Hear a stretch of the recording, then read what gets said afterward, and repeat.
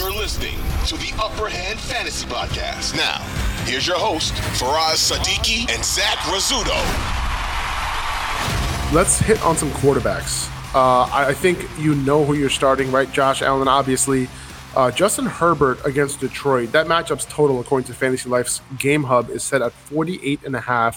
That's the highest total of the week. I also have Jared Goff at 6 this week. The only quarterbacks I'm starting over him are the guys I just mentioned. Joe Burrow, Lamar Jackson, right? Those are the guys pretty much. So when you consider the Bengals wide receiver situation, right, like going into this week, if they're hurt, in case those guys are out this week, like would you play Goff over Burrow? If Chase is out, I think an argument could be made for it. I don't know, like if I necessarily would. I still think Burrow at home versus Houston, I still trust him even if Chase happened to miss this game. But I mean, it's close. This is a smash matchup for Jared Goff. Do they have the highest implied? No, they don't have the highest implied total, Yep. but they're right up there. Oh, their team, yeah, team. They're up there. I think they're top like 5 or 6.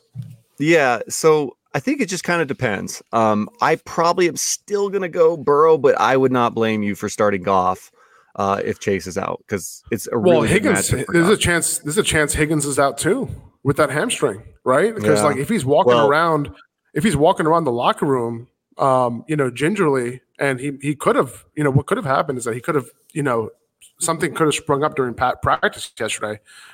So we'll see if he ends up being a DNP today. Something to monitor there.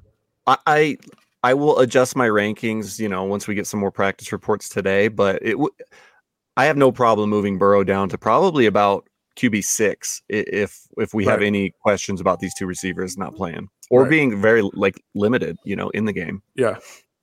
We've seen that before, man, especially with T. Higgins, right? T. Higgins is active, but he ends up either playing 50% of the snaps or no snaps, which would be absolutely terrible.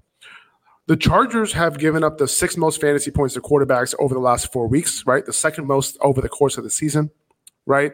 So that's something that, you could consider when you potentially throw in Jared Goff in your lineup this week.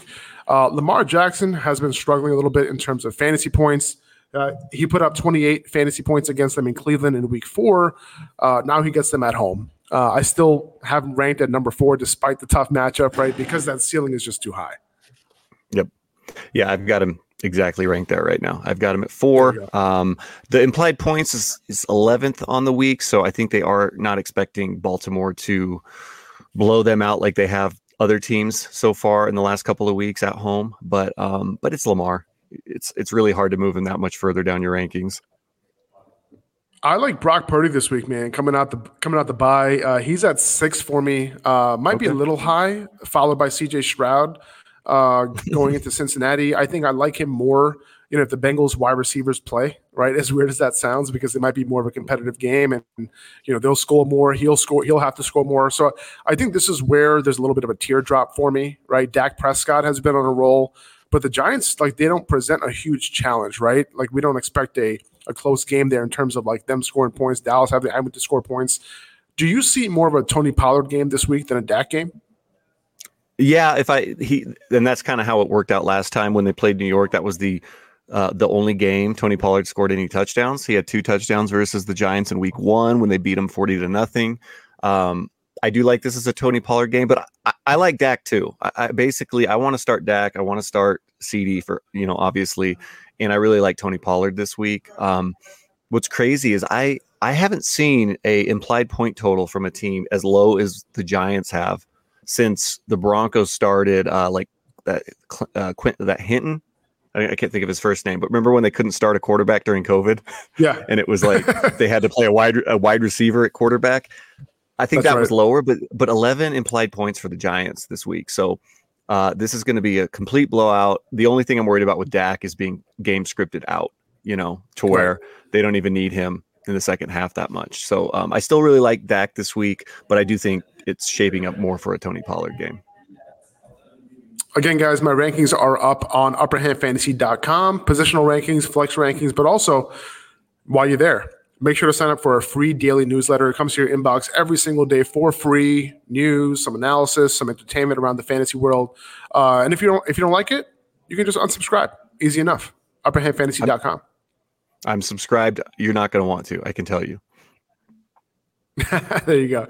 All right. We have Kyler Murray returning. I have him at 10 this week, right ahead of Geno Smith, who has a very good matchup against Washington. Maybe this can be Geno's best game of the season. Maybe he can bring us a good game for fantasy. Maybe we need a Geno. Okay. But back to Kyler, reports are that he's extremely engaged. He has Hollywood. He has Connor back. Hopefully he has Trey McBride, doing his thing. Atlanta's given up the 6th most fantasy points to quarterbacks this year, the 2nd most over the last 4 weeks. I think Kyler can potentially come in, do his thing right off the bat. Yeah, I agree. So where I've got him at 12 right now. But as I've been looking at it this morning, I feel like I want him to hurdle Trevor Lawrence and Sam Howell in my rankings, partly being he is at home. The matchup is very good.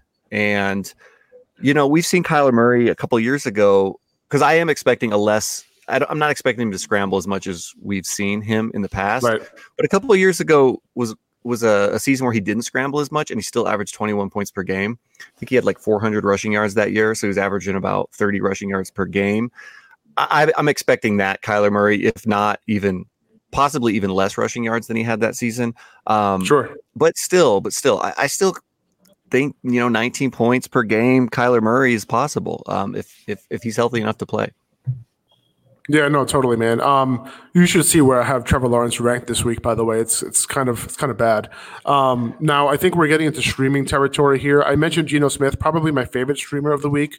You have guys like Derek Carr, Minnesota, Baker Mayfield against Tennessee, who's been getting it done lately for fantasy.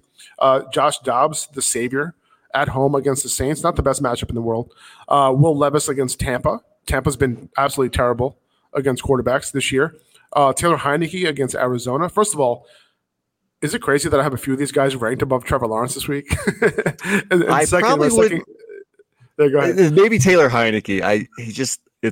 It's something visually with him. He just doesn't look like he could produce fantasy points for me. And that's what I'm having a hard time below Trevor Lawrence. Don't worry. Oh, you do? Okay. I have. All right. Yeah, I do. I have Trevor Lawrence at 15, followed by Will Levis, Gardner Minshew, and Taylor Heineke. Okay, I like that. Yeah. So I don't know if that's absolutely terrible, but who are your top 2 streamers this week if you had to choose? Well, you said Geno, so I would have him. But if I'm picking outside of Geno, I'm going to go Baker, followed by Will Levis. Okay. I've been impressed with Baker so far this season. I think Levis probably has the higher upside. We've already seen that this year. But I do like the matchup for Baker at home. I those are my top 2. Will Levis, the matchup is really, really good. Like if you have somebody on bye, if you got Mahomes on bye, for example, or Tua, I really like Levis this week. I think his floor is probably decently high too. I don't think he's gonna completely burn you, and I think he could have a decent ceiling in this one.